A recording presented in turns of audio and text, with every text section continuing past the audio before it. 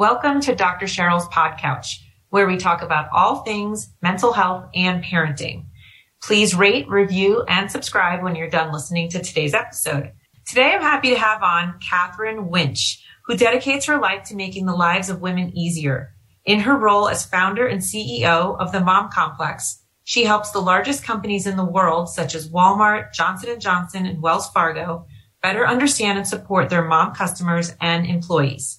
In her latest venture, Catherine combines over 10 years of groundbreaking research on motherhood with her own personal journey in her book, Slay Like a Mother: How to Destroy What's Holding You Back so you can live the life you want. Parade Magazine recently named Slay Like a Mother one of the top 10 life-changing self-help books of the year. Woohoo! And Catherine's research has been featured by the Today Show, the New York Times, the Wall Street Journal, and Fast Company. Catherine is a recipient of the Working Mother of the Year Award. I have to hear about that. By the Advertising Women of New York, the Outstanding Woman Award from the YWCA, and most recently, the Woman of the Decade Award from the Women's Economic Forum in India. Catherine also has a TEDx talk called Unmasking Motherhood. Well, welcome, Catherine. Thank you for having me. That is a fancy intro. But I also should mention how much tequila I drink. Maybe it would humanize me more. Yes, let's humanize you. Actually, you know what? You humanize yourself, because really right off the bat, your book starts with your own personal story of self-doubt and questioning your self-worth and being a pleaser. And I found it to be incredibly vulnerable, insightful, humbling. So I will say that as fancy as your intro sounds, the intro of your book is like, boom, here I am. I had this like seemingly also spectacular childhood, but here's what I was going through. So let's kick it off with that. How did you turn all of that stuff into self-compassion and empowerment for not just yourself, but others as well? Yeah. So I lived with what I refer to as a dragon of self-doubt for 20 years. So from age 15 to 35, I really never felt good enough. No matter what I achieved, what I did, I had the trappings of, a great life, the trappings of a lot of success in my life, but I was always hollow, always empty, always running, always chasing, and always hustling for external love because I just simply didn't have it inside of me.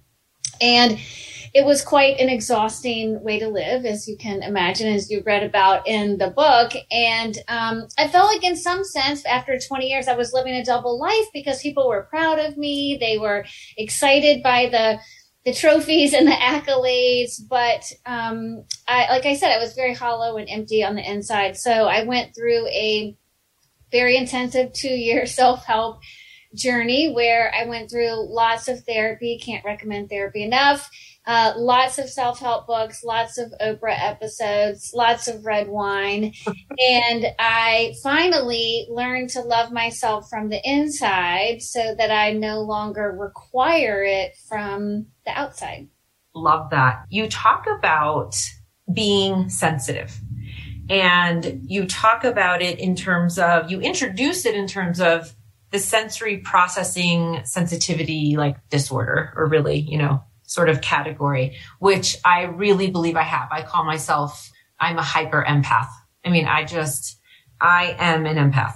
And so you say that being sensitive isn't a problem. It's a gift.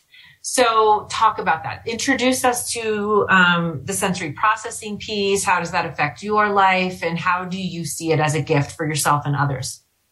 Yeah. So if you have a sensory processing sensitivity, it just means that you take in the world in greater strokes. You see more affects you. It's almost like your eyes are open a little bit more, your heart's open a little bit more, and things affect you, other people in pain, being an empath, like you said, things stick to you, they affect you. And it's more common in women than in men. And I really saw this in my own household where I had an older brother. I have an older brother, 3 years older than me. We grew up in the same environment. We were disciplined by the same parents for the same, adolescent crimes that we committed. And my parents' disappointment, my parents discipline never hurt my brother. He was like, yeah, I got in trouble, like no big deal. And I was like, my life is over. My parents don't love me. It just, their disappointment in me stuck to me like glue, and I just couldn't get it off. And it was only when I first started writing the first chapter of Slay Like a Mother that I really had to sit down with my brother and say, like, how did this not hurt you? How did it not affect you? Like our parents' disappointment. He said, well, I just didn't let it ruin my day. And I was like, my day? It was in therapy for 20 years. But to your point about it, being a gift, I thought it was a bad thing for so long. And I was really the only person in my nuclear family that had this sensitivity. So I thought there was something wrong with me. And it certainly is sometimes a painful existence. But at the same time, I've chosen to, as an adult, see it as a gift. It means I'm empathetic towards the pain of other people. It means I can help others through their struggle. I mean, I wrote this book to help other women. I mean, and so my own sensitivity to the challenges and problems of others, I think I can, see as a gift and not as a curse. Yeah. I love that. I sometimes work with kids who are coming to realize that they are empaths. They don't know that. They don't know. They just say, I just feel things really big. I feel like I feel things more than other people. And I always relate to them and say, yeah, me too. I do too. And even recently we were watching America's Got Talent, and one of my kids said to me, why do you cry when you watch this? Like, they wanted to literally know, like, what goes on? And I'm like, I don't, just seeing people up on the stage, just being so vulnerable and giving it their all and just showing their talent to the world moves me. I cry all the time at that show, and shows like The Voice. And I think my kids think there's something wrong with me. Like, are you okay? Like, why is this making you sad? I'm like, it doesn't make me sad. I'm like caring for these people. The other time that I do it, Cheryl, is if I watch a marathon, like live, the people, because maybe it's because something I could never, ever physically do. Yeah. But I just go and stand on the sidelines and I cry and I don't know anybody there. Me too. I just got the chills when you said that. I am big time with sports. Sports really move. I forget it. The NFL draft. My kids will be like, don't worry. If I ever do anything big, I promise I'm going to thank you. I'm like, they thanked their mama. Like, they always thank their moms. And so me too. And it is still, even as an adult woman who understands what's happening, it still does sometimes like embarrass me because nobody else around me seems to be as moved as I am. Yeah, it's not as common. I mean, it's somewhat, I think it's like 20% of the population, has this. And certainly there's other people that are sensitive in themselves. But even like for big, important business meetings and stuff, like there were times in my previous career in advertising, I would have to pinch myself. I would bruise myself on my side because I would be so caught up in emotion about something. And I was like, don't cry in this meeting. Don't cry in this meeting. And like, inflicting harm on myself because I just get so caught up in my emotions. Yes, I'm getting much better at controlling my tears. I always say to my friends, like, I didn't do the ugly cry though. I didn't do that thing. I always wanted to be the person who could just tear up just a little bit. Like, and it looks so pretty and like you're moved, but like you're controlled. And I'm not quite there yet, but I'm closer. My whole face turns red. Yeah. Yeah. Okay. So for anybody listening, particularly women, if you are that way, though, I want to, just underscore what Catherine's talking about as a gift. I mean, you have this gift of being empathetic, of being able to understand groups, of being able to relate to a lot of different kinds of people, to be able to celebrate other people's accomplishments and wins. There really is a lot that is there. You just have to understand it. So I hope that if there's at least one person that's having an aha moment, once you understand what it is, you can channel it. And I think clearly Catherine has done that. So there's another really great point in your book that you talk about, which is the fine line between struggling and suffering. And I am curious what you mean by that. So struggles are brought on by the external circumstances in your life. So you're trying to lose 10 pounds, you're going through a divorce, you have to make dinner 5 nights a week, your mother's been diagnosed with cancer, external circumstances in your life. But suffering is different. And suffering is when we dip below the line and we yell at ourselves for having these struggles in the first place, or we beat ourselves up for not handling these struggles better. So as an example, if you happen to be a mother and, you're making dinner every night, that's a struggle. And you're never really going to grow your way out of that, buy your way out of that. Like, that's a struggle. But you suffer when you're making dinner and you say, all your friends, Catherine, their children eat, broccoli 3 meals a day, and yours only eat Jolly Ranchers, and you're yelling at yourself. And so what I want everybody to know is that the goal is the struggle is real, but the suffering is optional. You don't have to beat yourself up along the way.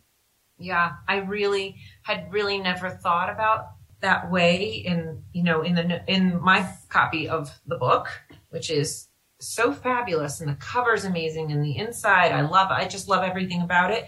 I wrote notes, and there are places in the book as well to you prompt, people to ask questions like, what are you struggling with? Or the battles that I want to win. And why does that matter? I love the analogy of the major leagues and the minor leagues. There's really a lot in here. But what I put in my notes in that particular area was that the struggling is internal and the suffering is external.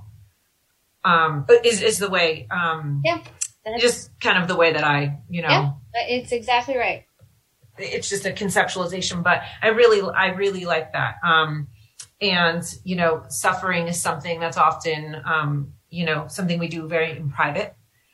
And it's something that, is not like, we can all relate to the struggle of, dealing with a toddler meltdown, or the struggle of, a teenager who talks back to you.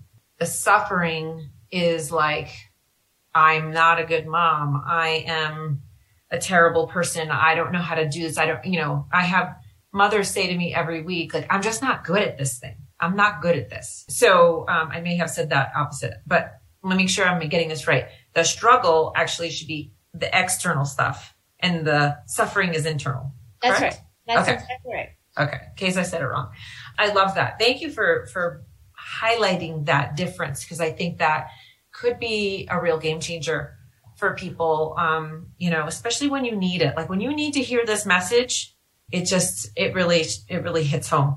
You also talk about the perfect mom paradox. Can you explain what you mean by that and what we can do about it? So when we first become mothers, our expectations are extraordinarily high. So I'm going to make my own baby food, cloth diapers only. I mean, the expectations are ridiculous. Luckily, over time, those expectations come down. And most of us would say, if our children are alive at the end of the day, that we're putting that in the win column. But at the same time, when you first start out, your experience is zero, right? You've never done it before. And then luckily, over time, your experience increases. But the gap between expectations and experience is a pretty painful place to be. So if your expectations are very high and your experience is very low, then that's going to cause you to suffer. That's going to cause you to yell at yourself. And what's important to know about the perfect mom paradox is that it comes back over and over and over again with every new stage of motherhood. So you might figure out how to be the mother of toddlers, and then you have teenagers, and those two life stages have zero in common. And you're a rookie again. And then maybe your adult children are experiencing infertility or divorce. And so what I like to say is, once a first-time mom, always a first-time mom. So what you can do about it is stop expecting to have every life stage of motherhood figured out when you've never done it before. So I'm a mother to 2 teenagers right now, and it's really quite hard. And I have to keep reminding myself that I'm a rookie and I've never done it before. So yes, I've been a mother for 15 years, but I've been the mother to a 15-year-old for a matter of days. And that perspective can help you have some grace with yourself, some self-compassion. I love that. The thought that you're always a rookie. I mean, I just actually had this conversation in a session last night. I find myself having that conversation when kids either go off to college or they become young adults.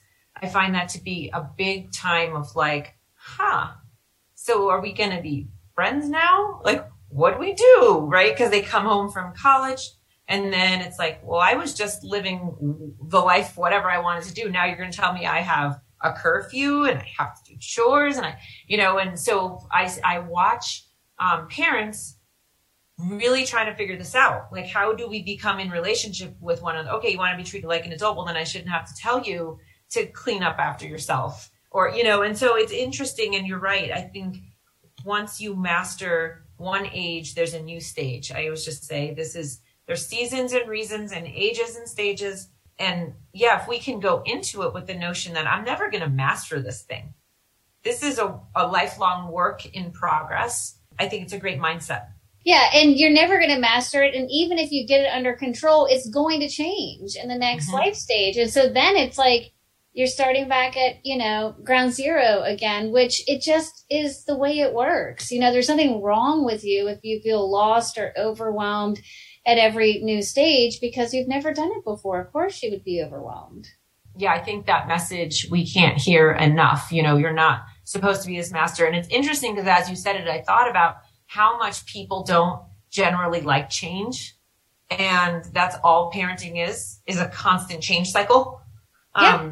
And if you have multiple children, like they're very different. I mean, it's not like one size fits all. I mean, even if they're the same gender, it's kids are very, very different. So that's something that's new and different that I don't think is talked about enough. Yeah, I agree with you. I love that you bring in so many ideas and disciplines and like research and data from different but related fields. I'm curious, you talk about a new kind of body language as it relates to intuition, which is another area that I'm very interested in. So what do you mean by a new kind of body language, and how do you think we need to be in touch with intuition? What are your thoughts around that? So the body language around intuition is really sensing how your body responds to a circumstance. And so our bodies respond, our intuition, our gut, our soul responds faster than our mind. And so, if I were to ask, anybody listening right now, do you want to have a child or do you want to have another child?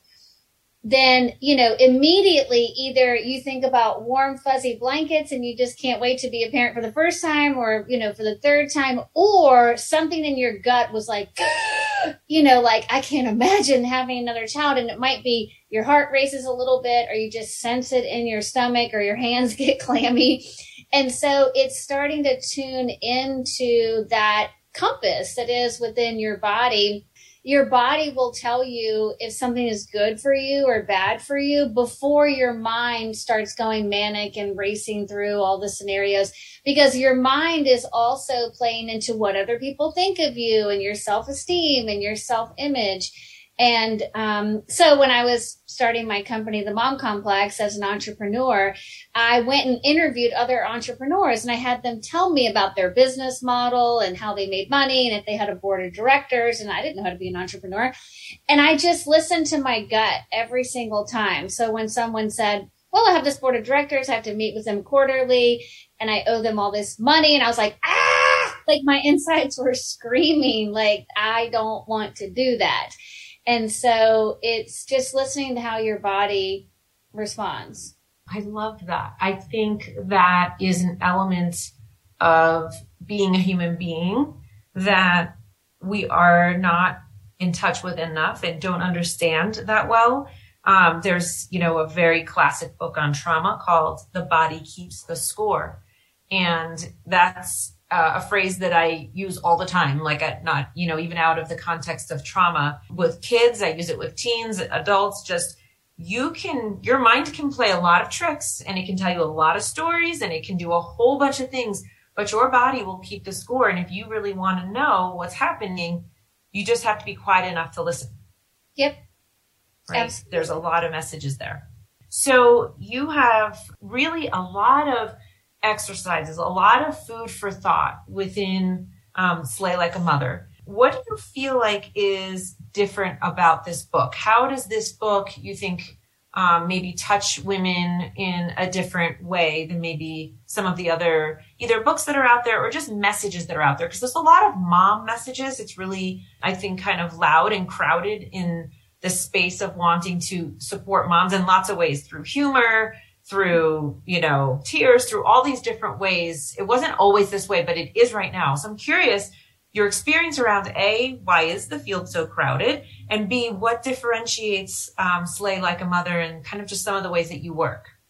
I think the field is crowded because women need a lot of help, and support, and we're finally asking for it. And so books are showing up to support us, which I think is a very positive thing. I think there's two things that make Slay Like a Mother make it different. One is it's very, very robust. So there are a lot of books that are just the author's personal story. And I have a very deeply personal, story of from broken to whole. And I certainly share that journey in the book, but it's not just my journey. I also include research, as you mentioned, from over 10,000 women in 17 countries. Like, it's just not my personal story. So I think this book makes women really believe that they're not alone because it's very robust. And then the second thing that makes it different, and you mentioned this, is it's interactive. So there are exercises, and I really invite the reader I don't want you to just read this and digest it. I want you to process it. I want you to put it into your own words. And there's something powerful when I was going through therapy, and my therapist would have me write exercises down. When you see how you feel about yourself in your own handwriting, there's something about it that makes it very, very undeniable, right? You're like, no, that's my handwriting. That's the way I feel about myself.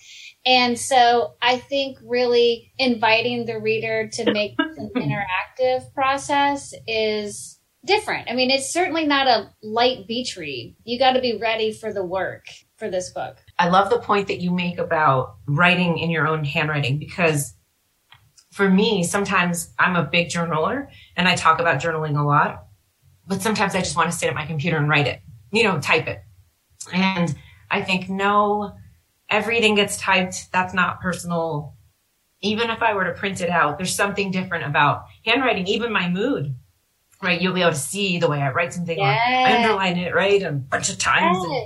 Yes. So, it's a great point. The first time this happened to me was about 8 years ago when I was in therapy, and my therapist asked me to write down on a piece of paper the last terrible thing that I said to myself. And, I thought about it for a minute, and I wrote down, and I still have the piece of paper from my journal. And what I wrote down at the time was, "You are a poor excuse for a strong woman."